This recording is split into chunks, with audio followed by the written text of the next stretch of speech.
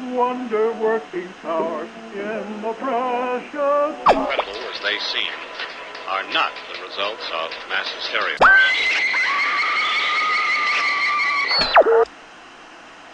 You may wish to adjust the dial. You are currently tuned into the wrong station.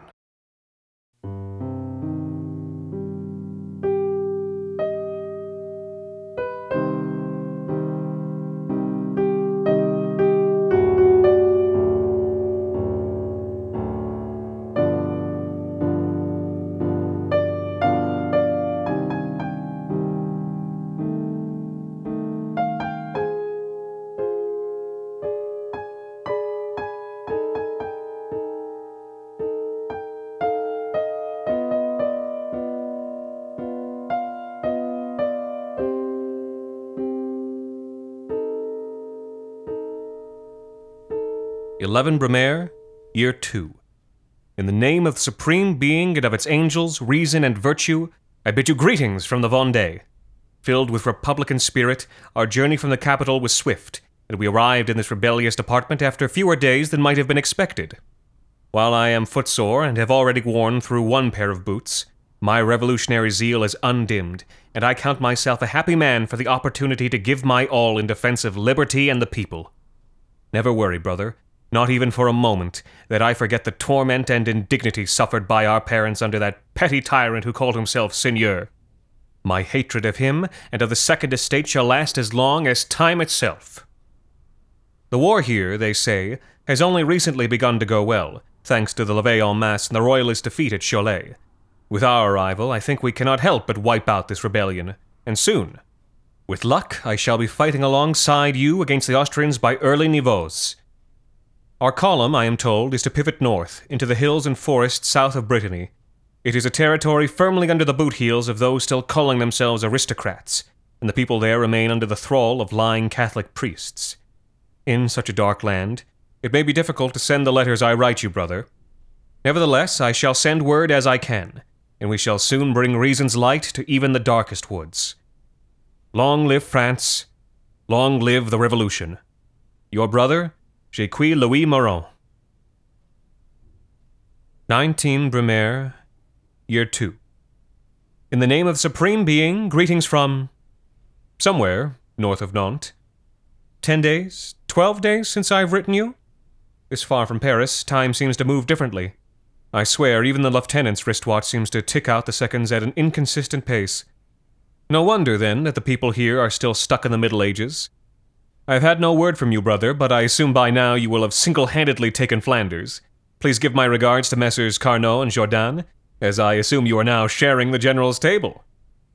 I would say I envy you the excitement of your assignment, but there has been no shortage of excitement here, if you consider a series of desperate, nasty skirmishes to be excitement. In truth, the Vendéens have not welcomed their liberation from aristocratic tyranny. Every inch of soil we have gained from the Royalists in the last 10, 12 days, we have gained at the cost of revolutionary blood. For what reason? The peasants have more in common, surely, with us than with the Blue Bloods and the Cullian Jesuits who rule them, and yet they fight us with a fervor almost as great as that with which we fight them. Perhaps it is the rumors out of Nantes that drive them into such frenzy. There it is said that the representative on mission has been conducting Republican baptisms, which is to say, chaining people together and then flinging them into the Loire to drown.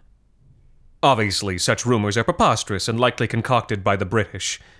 And yet I sometimes worry our beloved Jacobins have had a tendency toward sanguine behavior that makes rumors like these ones easier to believe. We are better than the high-born scum we have come to replace. Surely, then, it is our responsibility to behave with less violence. And yet, the brutality of the Vendéens provides scarce opportunity to rise above. The villagers come by night to cut our throats, and so we must come by day with the justice of the firing squad. We came offering the silk glove of liberty, but they have bitten it, and now needs must have their teeth shattered by the brass fist beneath. Long live the Revolution. Your brother, Jacques Louis. 3 Brumaire, Year 2. Greetings from, I believe, the Basse Bretagne. It has been an eventful week since I last wrote you, brother. The Royalist army is on the brink of dissolution, after desperate maneuvers in which they marched north, trying to gain British aid by capturing Granville on the Channel. Our unit was involved in a running fight. Finally, something resembling an actual battle. These endless skirmishes have worn my spirit down, brother. And though the Republicans overall have come out ahead, we were badly mauled, and our retreat has left us separated from the army of the coast of La Roche in hostile territory. During our escape, the lieutenant swallowed a musket ball and, gruesomely, lived to tell of it for several hours. Although it is horrible to see any man in such pain, I am, in truth, not completely heartbroken by his death. The good lieutenant, for all his Enlightenment sympathies, was a member of the old sword nobility. Though he was a capable officer, I cannot help but think the world is made better by the passing of such men. In isolation from Army Command, I have inherited his title and responsibilities, and, I must say, the position suits me well. The men like and respect me. They follow my orders without question, as is fitting. And is it embarrassing to admit I do not hate to wear a bit of gold braid? I think you would agree it suits my complexion very much. I have also inherited the lieutenant's gold pocket watch. I assume it was damaged in the fight, for, as we have begun our march into these deep woods which now surround me, it has altogether ceased to tick. The lieutenant is dead. Long live the lieutenant. Your brother, Jacques Louis, Acting Lieutenant. Year 2.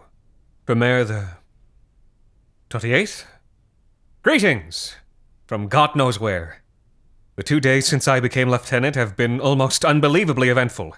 An ambush by Royalist forces obliged us to make a fighting retreat up into rough country. I say Royalist, but it is difficult to tell, this far from the front, who it is exactly we are fighting. At its height, the army of the Vendée barely wore shoes, let alone uniforms.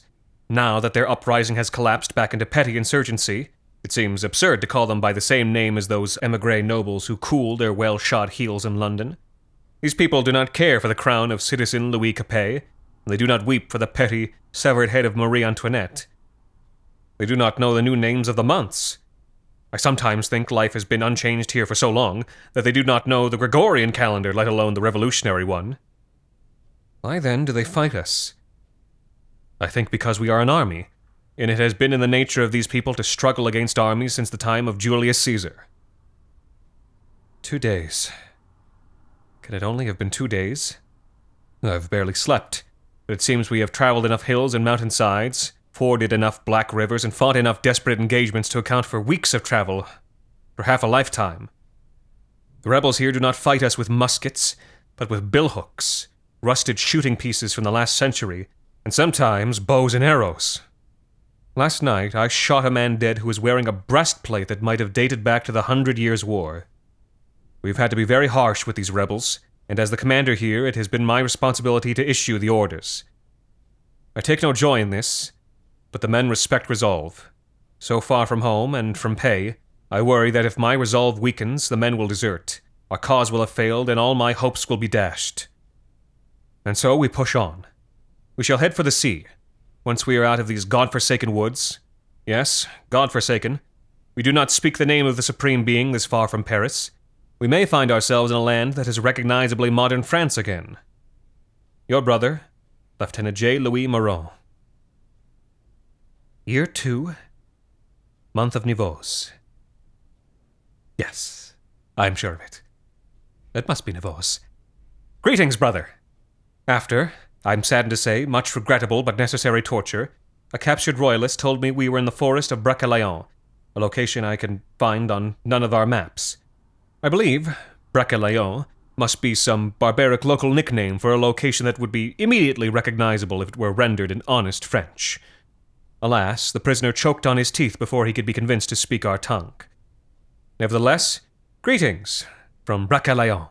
Despite the constant damp, the forest is quite beautiful to see. Constant fogs shift and blow, throwing rainbows in the soft light, and though it is now midwinter, the leaves are emerald green and brilliant gold. Sometimes, in the woods, you hear the most beautiful singing, though the men who go off in pursuit of it do not often return. I have had to be strict with those who try, but the men forgive me, for I provide them with victory. Just last night, I led an ambush against a force of locals who were processing through the woods in strange robes and masks whose color I cannot quite remember. We destroyed them utterly, and from them seized a great trove of supplies which they had intended to offer at the altar of a local saint. Forgive me, brother. As a boy I paid little attention during catechism. Which saint was it again, who wore the antlers of a deer and had owl's eyes? Forget the question. It matters not. After the skirmish, the men raised me on their shoulders and hailed me as captain. It is irregular, surely, but why should I not accept the promotion? In the days of Rome, from which our republic draws such inspiration, did not the men of the army choose their officers, even up to the rank of emperor itself? It may be an issue when we rejoin the main army, but I think, in times of crisis such as these, that they will be glad to ratify the promotion of a skilled officer. Something to consider, for certain. With love, your brother, Louis, the Golden Captain. Year 2. Pluvios? Ventos? I still have heard nothing from you, though I give my letters to the rider every time he comes by. Could it be he is not a Republic courier? His dress is so strange, and he has no face to speak of, but his voice is warm and buzzing. Give me your letters, he tells us, and we do. Now that I come to think of it, he has never said he will deliver them. I begin to suspect that he feeds upon them, that the information and affection we pour from our pens onto the torn-out pages of stolen Bibles gives him a form of nourishment. How else does he sustain himself, then, given that he has no mouth? It is against ordinances to eat the mail of good Republican soldiers. The next time this rider comes around, I shall make him present his credentials. Failing that, I will have him summarily shot. Again. Greetings, brother, from outside the walls of Chateau Malheur Infini. Since I last wrote 2 days ago, our route to the sea has been blocked by a strong enemy position, and though the men have despised me for it, I am now vindicated in my decision to have them carry our Gribivol 4-pounder cannon through all these dark, strange woods whose trees move when we do not look, over these bare hills crowned with standing stones that hiss for blood, and across these black rivers where the bodies of drowned women reach out for wrists and ankles and beckon us with lewd writhings. Though the castle does not fly the white banner of the Bourbon, it is assuredly hostile, for it sent its birds against us long before our initial arrival outside the walls. These birds, larger than a man and with brass talons, initially pressed us severely, but we were rescued by some quick word with the Gribivol. Make sure you take note of this, brother. If the Austrians attempt to use birds against you, canister shot makes for a most effective counter-strategy. The sky itself turned red. It was like a prophecy. After that, we encircled the castle and set up siege lines in accordance with standard doctrine. It is a pair of brothers who seem to own this castle for the royalists. Is green the color of the Comte d'Artois? Perhaps these men are in his service, then, for both are green and their skin is covered in translucent horn. Like most aristocrats, I think these men are fools with no understanding of military strategy. They have already sallied out several times with cavalry, attempting to break through an entrenched infantry position on the backs of their flayed horses. I am confident that we will soon be flying the tricolor above the walls of Chateau Malheur Infini, and that with this fortified position under our control, we will be able to quickly reach the coast and re-establish lines of support with the main army. Until then, I remain your brother, Louis, I think. Year 2? Brother! The pocket watch tells me it is now prairial, which is strange because 1, it is broken, and 2, because it is only supposed to tell minutes and hours, not months. Nevertheless, greetings from Chateau Malheur Infini. Since I last wrote you, I did have the courier shot. I am convinced he was no Frenchman. Perhaps a Piedmontese spy. Damn this coalition that tries to stamp us out. Yes, when we cut open his belly, we found that it was quite dry, and all our letters contained inside, as I suspected. But since then, the Lord of Birds has come to us and sued for peace. I drove a hard bargain and exacted heavy territorial concessions, for his forces were quite unable to stand against us. Now, the sky between here and mid-afternoon has been created as a constitutional sister republic to France, and the Lord of Birds has agreed to pay us some 1,000,000 francs as a war indemnity. From this money, I have drawn back pay for the soldiers, as well as given them a large bonus. I know the government frowns upon generals giving patronage to their troops, for fear of creating another Caesar, but the men have been too long without pay. All this is to say that the Lord of Birds, now styled Citizen Director of Birds, has agreed to deliver all our letters. And so, I hope, finally, to hear from you soon. With the Birds having joined our side of the war, Chateau Malheur Infini found its supply cut off and began to starve. Eventually, we allowed the castle to surrender, on generous terms, though the Green Brothers, in the absence of Madame la Guillotine, I ordered to be given the Republican baptism. When both of them turned out to float, I had them shot. Though our way to the sea is now open, the men and I are determined not to return home. We are now well supplied, and the pool of manpower provided by the capture of these lands has allowed us to draw new recruits. So what if these recruits have the heads of deer or dogs? So what if their feet face backwards, or they have faces where their genitals should be? Simply because they are not men, does it mean they cannot be Frenchmen? And if they have too many hands, does that prevent them from loading a musket? No, I say, and no again. There are new lands to conquer before we return home. For the new year, I am planning an offensive down along the coast into the sunken lands to reclaim them from the tyrannous ancien regime of the sea. The sea will return these lands, or we shall drag them up at the point of a bayonet. When the sea itself is ours, we shall rejoin the army of the coasts of La Roche, and I will lead them across the seafloor to Britain itself. Yes, Britain, and yoke it with the chains of the great beast of the ocean's belly, to be dragged across the oceans forever as punishment for its crimes against the Revolution. In strength and honor, your brother, the architect of victory. Year 1. The Calendar of Louis. Brother, I hope my bird finds you well, though it is made of living bone and glass, and cannot fly. Before I can march, there are diplomatic considerations to be addressed. Though Chateau Malheur Infini is ours by right of conquest, people will rise up unless they consider themselves ruled by a legitimate government. The Green Brothers had a sister, whose name is Endless Hunger. She too is green, though of a pleasant disposition, and comely, provided you do not dislike her many teeth. I've made a proposal of marriage to Endless Hunger, and we are due to be wed.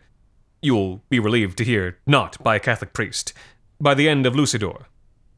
By marrying her, I shall become the legal seigneur of Chateau Malheur Infini, and solidify the gains made by the arms and sacrifice of French soldiers.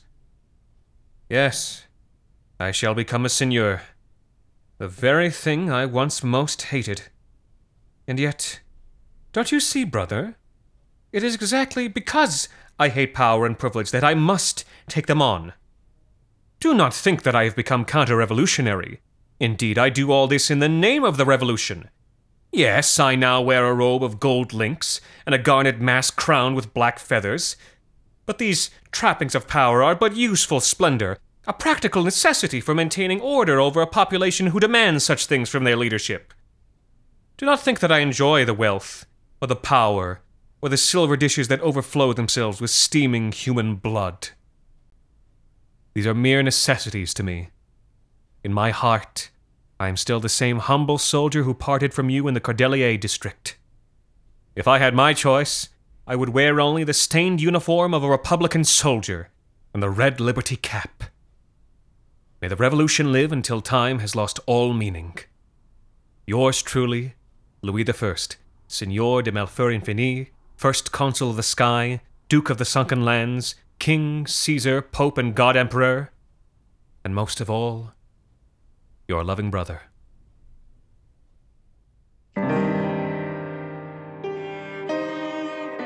The Wrong Station is made possible by the generous support of our listeners on Patreon. Consider visiting today at patreon.com/thewrongstation. You can also support us by leaving a rating and review on iTunes, or wherever it is that you listen to The Wrong Station. This week's episode, Brumaire, was written by Alexander Saxton and performed by Anthony Botello. The Wrong Station is co-produced by Alexander Saxton, Anthony Botello, and Jacob Duarte Spiel, with music composed and performed on the piano by Ilan Citrin and arranged for the viola and performed by Viola Schmid. You can subscribe to The Wrong Station on iTunes, Google Play Music, Spotify, and any other of your favorite podcast services. You can follow The Wrong Station on Facebook, Twitter, and Instagram, and email us at thewrongstation@gmail.com. You can also follow The Wrong Station creative team on Twitter at AEW Saxton, AJV Botello, and Jacob BRDS. And until next time, thank you for listening.